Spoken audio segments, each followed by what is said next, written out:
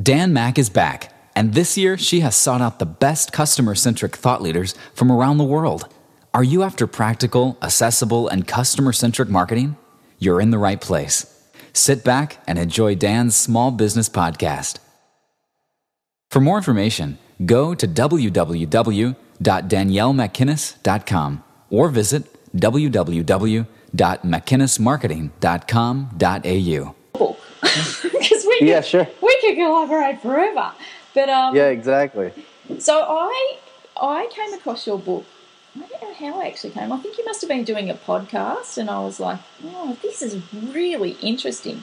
And I think the thing that really the reason it really resonated with me when I started to read it was what I had found by being a blogger, I don't know, say 3 or 4 years, is that instead of just posting up my little point of view, it sort of had moved from that to me thinking, well, if I curate this for my customers and pull it all together, it actually is going to be a little bit more valuable than just my point of view. So I went from just mine to a lot. And then I came across yours, and you actually took it a little bit further than that. And I just wanted you to sort of, explain your concept or how you actually came about writing this book and what the premise is for you. Yeah, sure. Well, I think the premise for Brandscaping, was actually pretty simple. And I was essentially I realized that if you just kind of asked yourself what companies already have, my next customer as their existing customer, I could find the right kinds of customers for me much faster. And it led to this kind of realization that, in a digital world, everybody has an audience, and, they have a relationship with their audience. So your blog obviously generates, an audience of your own, people that tune in every week or, consume your content on a regular basis. And that if I just created content with you that helped sell your services, eventually those clients would have a need for what I provide, and I'd be able to much more reliably grow my business. And, it worked for us, but it more importantly worked for the clients we served as an agency. And that's when I really realized that no matter the scale, whether you're a single person trying to run a consulting business or build widgets in your garage, or you're a multi-billion-dollar corporation, if you just actually started to work with other people to create content that helps sell their services, you're a trusted brand in the mind of those consumers, and you'll end up, getting their business long term. So that was the simple idea that I really tried to kind of explore in depth in the book Brandscaping, and look at, what were the trends that made this possible? What were the changes in the evolution of the media that made this kind of an easy way to bypass paying for the audience you wanted? And how did it benefit all the parties involved? Yeah, well, I think it's just, I guess the application initially or in your book was for content, but you could actually even adapt it to, outside of content in terms of relationships. Do you know what I mean? Like collaborating beyond content into, other things, whether it's sort of almost another form of collaboration. Yeah, Brandscaping is collaboration at its deepest. And there are examples in the book even of people who have revolutionized their products by partnering with other people. In fact, there's a guy named Michael Port who wrote a book called Book Yourself Solid. Yeah. I don't know if you've read that. Yeah, I have. Yeah. So I just talked to Michael last week. And, he partnered up with a company called Contactually, which is basically a contact management software for salespeople, to create a sales program that's designed to leverage their software and teach his teachings as part of the service offering. So, Michael Porter's an author and a really smart guy with a platform to tell his story and then help other people become better salespeople. And it made a lot of sense for Contactually, somebody who just offers software, to help add a value add to what they were doing and have a Michael Port, branded, Contactually platform. So you're right, for both parties, they both get something out of it. Michael gets a platform for software, and Contactually gets great content that helps people sell better, faster, cheaper. Exactly. And I guess the other example I'm thinking of now is when you go and look at a piece of software, what I look for is the APIs, or the opportunity to leverage that with other partners. And some of them, like if you look at Google Apps, they've done that. If you look at Marketo, you know, they're integrating their platform with things that make sense for the customer, and thereby that value add is so much more, because it's another way to compete in terms of, you know, positioning themselves as more than just what they are.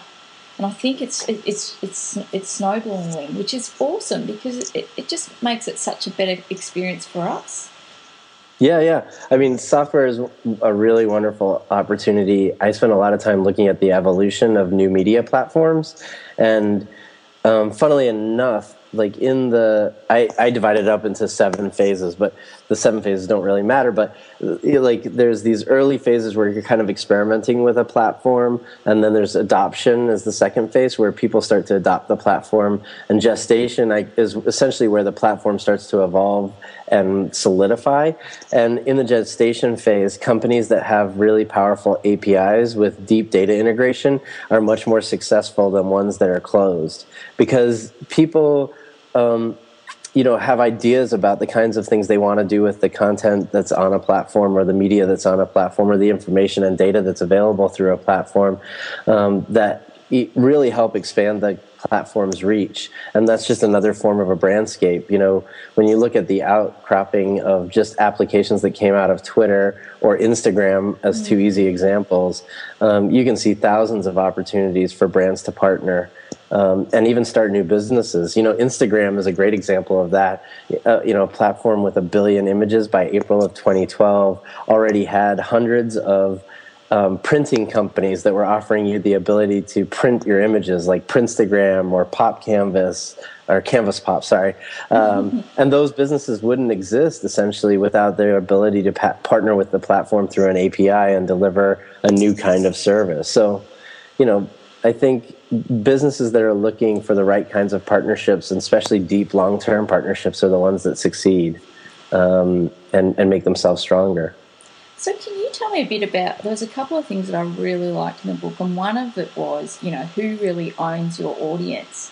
How does a small business sort of start that conversation? Like, what should they be looking for? What questions should they be asking to take themselves on that journey? Well, I mean, I think I think if you focus on building an audience for your business instead of just building customers for your business, you'll be much more successful in the digital world. Because, essentially the content you create on any digital platform helps kind of build a relationship with the audience you're creating it for. And the first things to do, I think, especially for a small business, are to really think about the audience you already own. And any small business probably has an email list of people they've either, clients they've served, or even friends and family. If you're brand new and you've never had a client, that's okay. That's who you've got to start with. That's your audience. And essentially, you need to focus on creating content, just like a publisher, even just an email form once a week that helps your friends and family, your audience, make their lives better, with the assumption that your business will help them do that, instead of outwardly telling them that your business will make their lives better. You can do a much better job of doing that yourself. I actually have a friend who just started a small business, and her business is essentially, she helps create meals for families that are either too busy to cook at home, or maybe even don't know how to cook very well at home. And what she did was essentially share the recipes with the people in the audience and invite them to make them themselves. Or if they don't have time, that's okay. I'll make it for you and deliver your dinner on Wednesday or Thursday night. And that's exactly the right kind of mindset. You're giving the recipe away to all the people who want to make this at home, and there's a subset of that audience that realizes, I don't have time to make this, but it sounds really good, and now I know where to get it done. And it's been very successful. She's literally been in business a week, and she's already got orders. So that's the kind of thing you need to think about. Who's your audience? What kind of content can you create for them on a regular basis that'll build a relationship with them? And then how can you monetize that long term? I think that's the difficult thing for small businesses, is thinking about, or maybe it's just, I often said to other guests, is it difficult to be empathetic is it difficult to put yourself in the customer's shoes? Because so many people, it's all about them. And I think that even when I'm talking with clients, they always say, Dan, yeah, but what sort of content are we going to do? It seems to be a big stumbling block for them to actually address. Have you come across that? I think if you don't know your audience, or what kind of content they need, that's a real problem.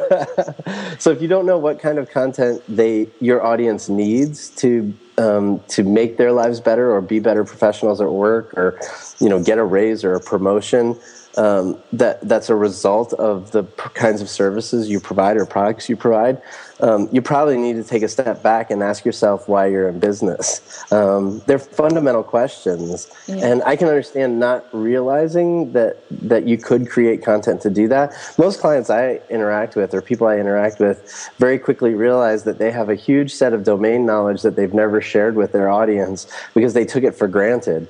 Yeah. So maybe you can give me an example of a conversation you had recently where somebody was confused, and we can work it out together.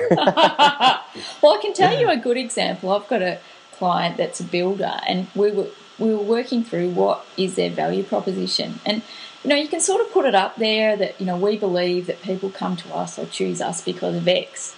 But we actually decided that we'd go back and ask their customers. Novel idea, I know. Yeah.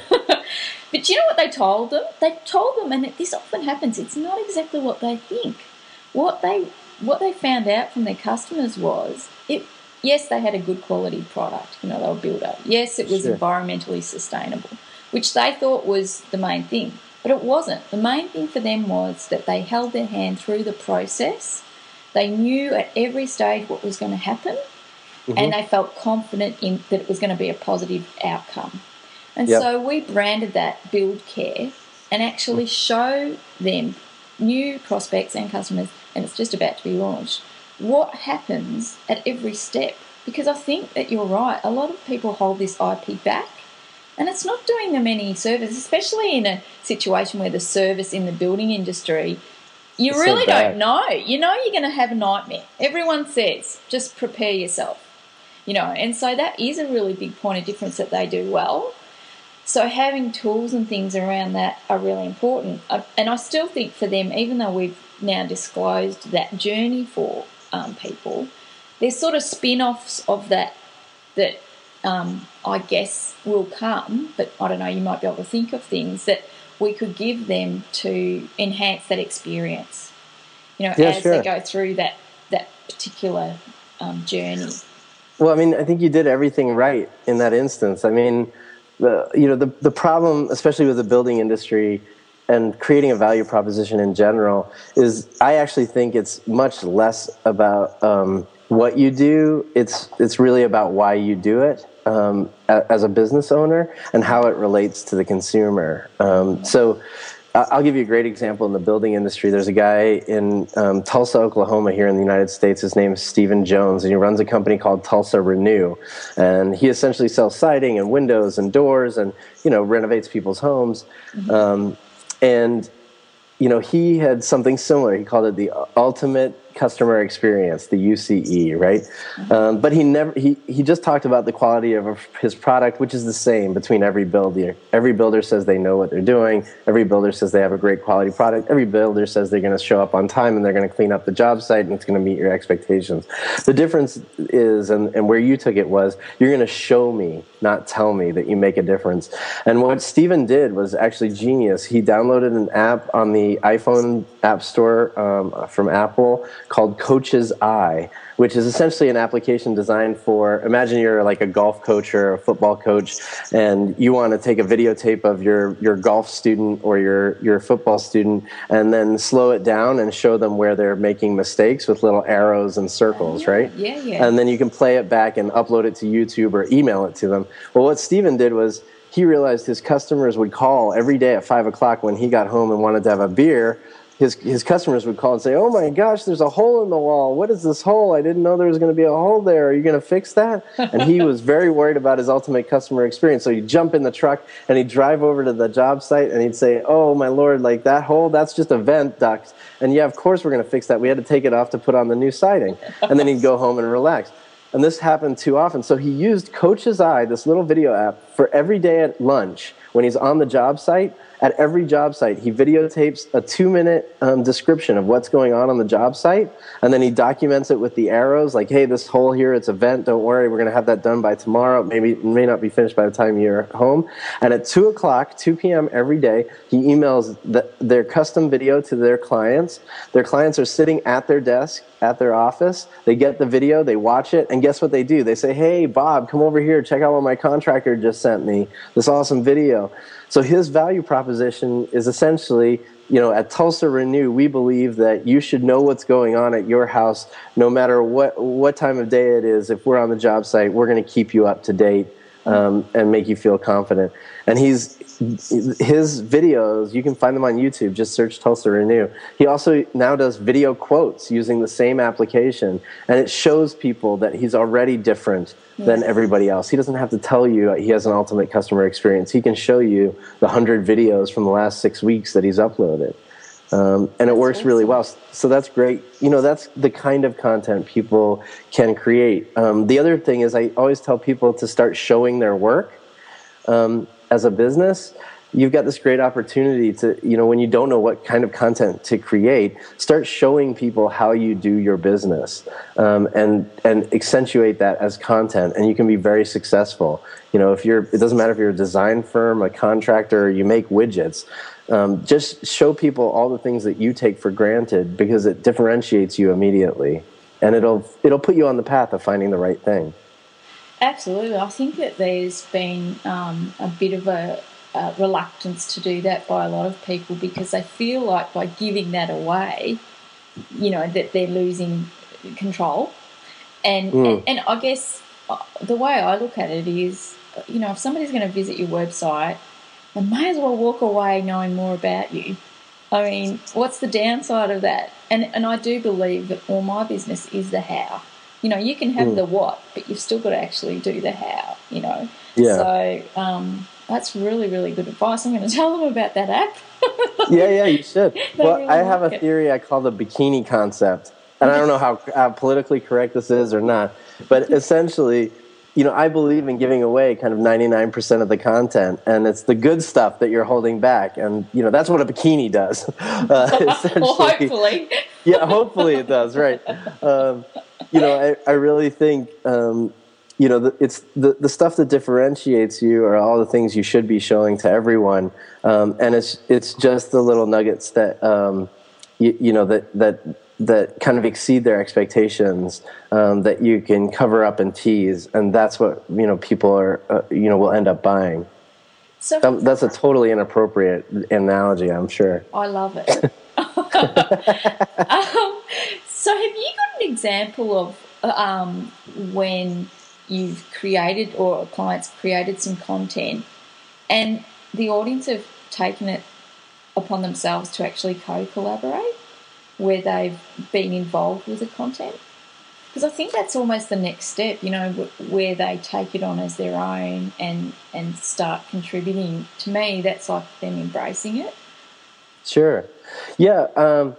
Well, I mean, there's a bit of a cautionary tale there, right? Like, one of my theories is that very few people in your audience will create content on their own, right? Like, the numbers vary, but let's say it's 6 to 9% of your audience will contribute to the content. And that even means posting a comment on a blog post, The majority of people don't do that. That doesn't mean your content's not valuable. It doesn't mean it's not being consumed. It doesn't mean it's making a difference or an impact or driving revenue. It just means that you can't expect everyone to contribute. Yeah. But that being said, sure, you might be familiar with a company called Quirky. You should definitely check out Quirky. It's in my book, but it's at the very end in an appendix, so people sometimes miss it. But essentially, Quirky is it was founded by a guy who wanted to create new iPhone accessories, and he didn't realize he already had some headphones that were very successful, and he was supposed to be going to a trade show, and he didn't have anything to show at the trade show because he hadn't come up with a new product. So what he did was actually just set up a booth with a clothesline and some paper and a marker, and he told people, hey, if you have an idea for an iPhone accessory, draw it on the piece of paper, and then the best ideas at the end of the trade show, we're going to actually help fund and put into product design, and we'll share the revenue with you for whatever we create. And by the end of the trade show, he had, I think it was like 400 ideas from people. He picked 3. One of them became a best-selling iPhone accessory within about 6 months. And now he started a business called Quirky, which is it's that exact content and concept made for the web. And what he has an audience of 230,000 people who every week submit a new idea for a product, and the community votes on which ones they like the best. Then they vet the products, they partner with the designer, and then they take it to a series of partners in the retail industry. Like in the US, they've got Walmart and Bed Bath & Beyond and Best Buy and Amazon and all sorts of retailers. And one of their first products, the guy was a student at a college here in Rhode Island, and within 3 months of submitting his design, he got a check for $350,000 that pretty much changed his life. So, you know, and actually the weirdest thing about Quirky is it's now a television show in the United States. So every week there's a new episode of Quirky and how they do it and who's the person they're going to pick. And it's a pretty cool concept. So you're absolutely right. You can actually revolutionize your business by actually partnering with your audience to help create products that can be rapidly tested, developed, and deployed with a much higher success rate, because all those 250,000 people, a huge percentage of them buy the products they were integral in creating. And again, you've got a built-in audience. You command a lot of power in the marketplace with that many people, and overnight you can have a best-selling product on Amazon if you get everybody to buy on the same day. So there's definitely the possibilities of collaborating with your audience to create a better product, to create content themselves, and all they need is a little guidance and structure, and it can be very successful. Or a clothesline and a couple of pegs. I love that. Well, you know what? Amazingly, sometimes the most simple ideas lead to the biggest changes within an organization. And I think, you know, it doesn't have to be digital only. Sometimes, you know, a very simple idea like Ben's, you know, clothesline and some pieces of paper at a trade show, you know, really make a big difference in the way you think about your audience and the customers you serve. Well, that's true. I've got a cartoonist that I really love, Hugh. He has a cartoon called Gap Void. I'm not sure if you're familiar with it, but yeah. Well, sure. He had a T-shirt that he wanted to produce, and it was something like, you know, I love what I do. I'm really good at what I do, or something like that. It was really nice, and he has some awesome cartoons. Anyway, he had one that he wanted to actually commission, so he just went out to everyone and said, look, if I get 25 orders or more, I'll do it, you know. And so, you know, he got something like 3,000 orders straight away. Yep. And it was like, oh my God. And it's because we loved his art, and so now he's taken that from just being T-shirts to lots of other things, but we get to have a little piece of his humour, which I just think is such a clever idea. And, you know, like, it's a pretty simple idea. I don't know if he thought it would work or not, but now it's another side to his business, and good on him. I mean, it's sort of leveraging all of these people out there were following him and really enjoyed his humour. It's another way for us to have that spread. So, well, I mean, I think if you take a content first approach to your business, just in general, the content can open up wide opportunities for new revenue streams if you really think about, you know, smart, differentiated content that reflects the brand, the values of your brand. You know, whether you're a cartoonist or not, you know, even if you run a business with the idea that you could actually create a content product long term, you can actually see revenue from that. And there are people that do a very good job at kind of, you know, parlaying their online content expertise into information products that drive, you know, real dollar value, let alone sales for their business. And, you know, there's kind of incremental revenue there. Some people are, offering online training courses, or some are selling books like me, but there's all sorts of wonderful ways you can turn, great content into a real revenue stream. And Quirky has done it in the sense that they built a product design business, but on top of that, they built a TV show that now is, netting them revenue each week. So it's pretty amazing. We need one of those. Yeah. How do you I guess some businesses might be listening and thinking, well, there's only one of me, but I've got a lot of employees that, touch the consumer that could participate in this. Have you ever seen examples of employees actually being involved in the brandscaping or the content creating that's worked well? And is there any sort of issues in letting, everyone touch the content creation?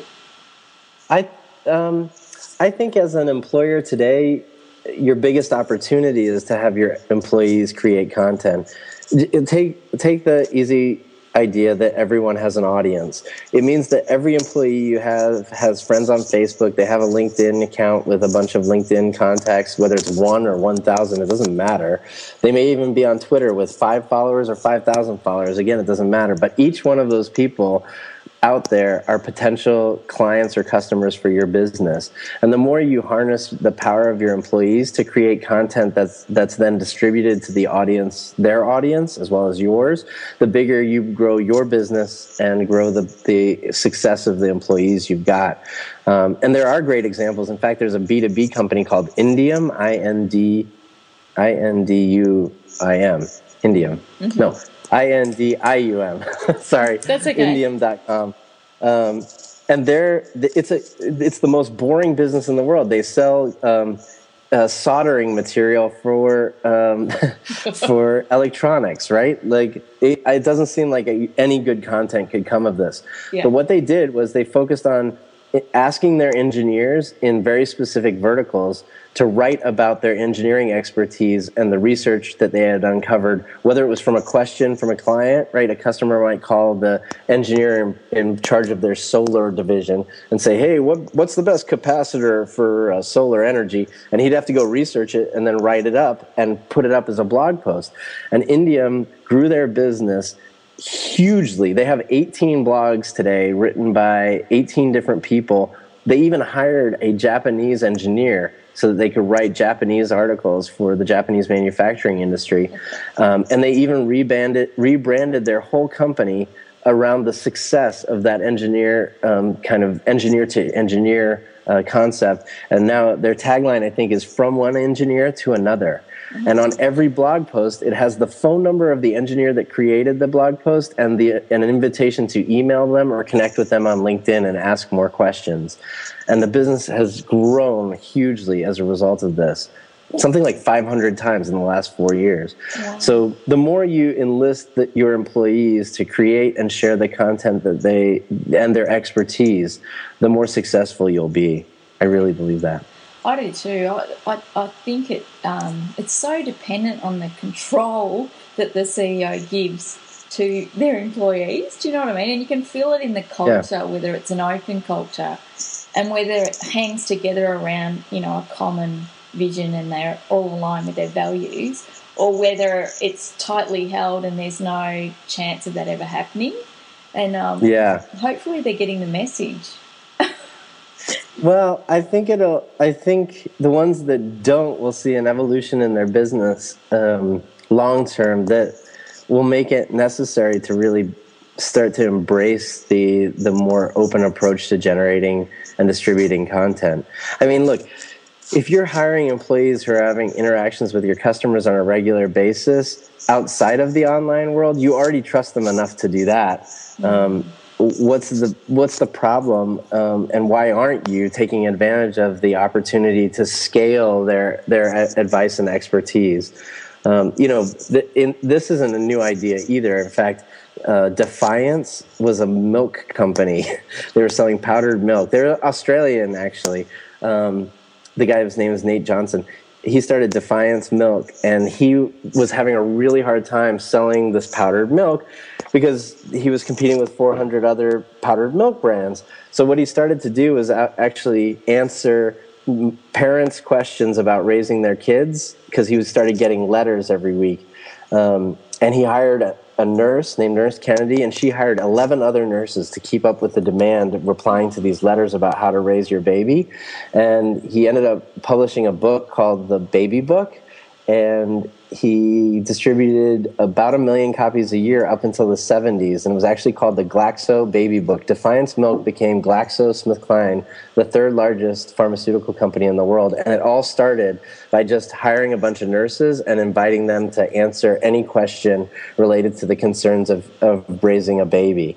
And that's that kind of idea, that you've got to use your internal expertise to help your customers no matter what, is one that's been around forever. So CEOs that don't buy into it, it's not like they're afraid of social media.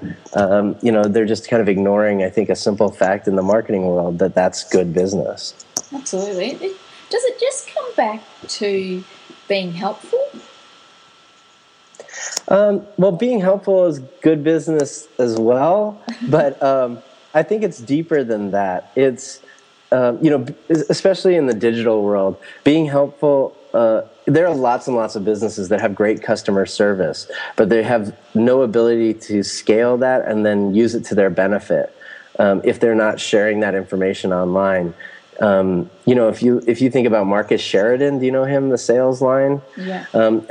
Marcus, basically took his pool business from a small little business to a big business by just answering customer questions and scaling that in the online world. He'd answer those questions 1 million times. Gary Vaynerchuk is the same way with Wine Library TV.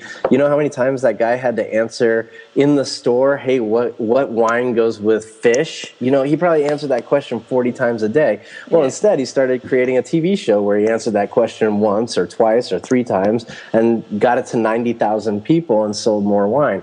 That's the opportunity in the online world, is to be helpful not just to your customers, but to customers who aren't yours yet. And that's the benefit. Absolutely. Have you got another example of where you've seen brandscaping at play in terms of, 2 or more companies coming together to share an audience or to build an audience? Let me think of a 2 or more example. Yeah, there's Ken Block. This is a car example, which is also in the book, which you might remember. But essentially, Ken Block, he's like a rally racing driver, and he created a company called DC Shoes. So already that's 2 brands. Ken Block was a brand unto himself. DC Shoes is a company that sells clothing. He partnered with Ford to create these Gymkhana videos. You can watch them on YouTube. They're amazing, by the way. You just search for Gymkhana, Gymkhana, I think. Ford, Monster energy drinks, Universal Studios. I don't know, I'm missing some brands in there. I think there are 9 brands in one video alone. And all these brands contributed to the success of the video by sharing the video with their audience as well. And they all benefit. Ford, they're selling the Ford Fiesta, and the Ford Fiesta looks awesome in this video. Like, it makes me want to buy a Ford Fiesta. I had no idea they could do that kind of turning and, cool stuff. So, they all benefit by kind of sharing the video with their audience, their press, contacts, and then obviously the customers at the end of the day for DC Shoes, which is a very progressive, kind of young audience, young hip audience that loves the content that's being generated. And the more they do this every year, by the way, they've done it for 5 years, essentially with the same brands, and it's worked wonders. So that's that's a good, easy example, I would say, of lots of brands coming together. Lots of brands. Oh, that sounds fantastic. So what's happening with you next? What have you got on the radar for this year, and what are you working on? Well, I don't know. I sold my agency in October of last year. My agency was called Tipping Point Labs. It's still around. Yep. But I'm speaking a lot. I speak about 50 times a year. I didn't make it to Content Marketing World in Sydney, which is going on, I think, this week, actually, because I'm speaking in Austria and in Europe and Atlanta. I think all in the next couple of weeks. So I'm essentially traveling a lot, speaking and kind of selling my book, Brandscaping, and talking to cool people like you. That's my plan. Oh, right. Lucky for us. And so do you sort of see that, as your, next 18 months or more, or is there another, do you want to put down roots again and do another business, or is there anything else on the horizon for you? Yeah, well, I don't go ahead. Oh, because I was going to say, because, I don't know, I think it's really fun to be, in front of an audience and do the teaching. But part of me as an entrepreneur wants to build. And I just wonder whether that's, it sounds like that's in you. And I just wonder if that needs to come out again. Well, I don't know if I'd start another business again. I think running an agency for 11 years, I think I got my fill, of kind of the stress and fears and trepidation of running a business with a bunch of employees. It's one thing to, run a business with 3 people or just yourself. I think there's a little bit of a less, kind of less stress environment. And I'm not sure, I'm turning 40. I'm not sure if I'm up for that again, but I would love to work. I can see myself getting impatient, and I would love to work in an environment where I could flex my, all the kind of entrepreneurial muscles I have and the ones I enjoy flexing without the risk and liability of running my own business and the stress and strain that comes along with that. I have been writing a letter every week to Warren Buffett, who's a very powerful investor, who started to buy newspapers, and part of my backup plan long term is to work with Warren Buffett to save the newspaper industry, because I think they're messing it up. Well, maybe you need to deal with Scott Pope, because he is called the Barefoot Investor in Australia, and he, I think, has a relationship with Warren Buffett. You might have to Google him, but I think he did the same strategy. I think he bugged him for ages and ages, and I think eventually got to do an interview with him. So I'm wishing you luck on that front. Thank you. I'm absolutely. We'll see how it goes. My letter, I handwrite a letter every week, and you can read those online. I'll send you the link, but it's kind of fun. Oh, we'll see if it works. I have been reading some. Good. I kill myself laughing. I think they're fantastic. And Warren, if you listen to this, it's about time to get back to him. Yeah, seriously, I'm 23 letters in. I think it's about time. The over/under right now on him responding is 36. So everybody's betting that it's going to take about 36 letters. So I've got 16 more to go. You got to do a poll when that comes out or something. Yeah, I will.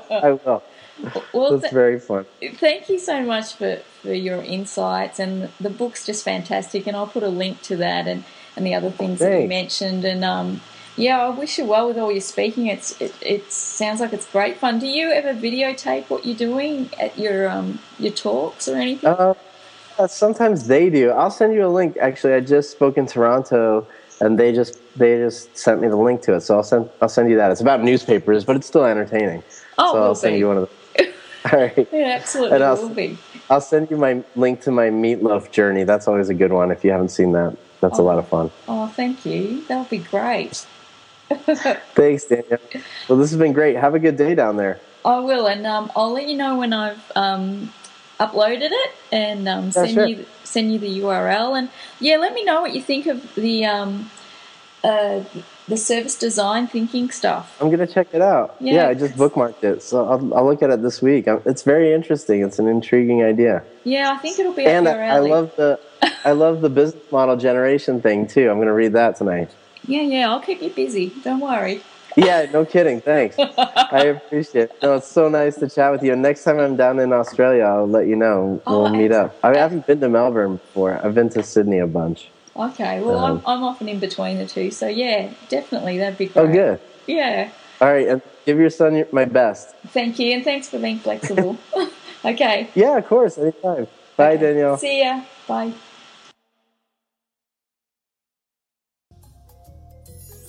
Hey, thanks for taking the time out of your busy day to listen to this podcast. For more great marketing tips, go to Dan's blog at www.daniellemcginnis.com and sign up for her marketing tips or visit her website at www.mcginnismarketing.com.au. Catch you next time.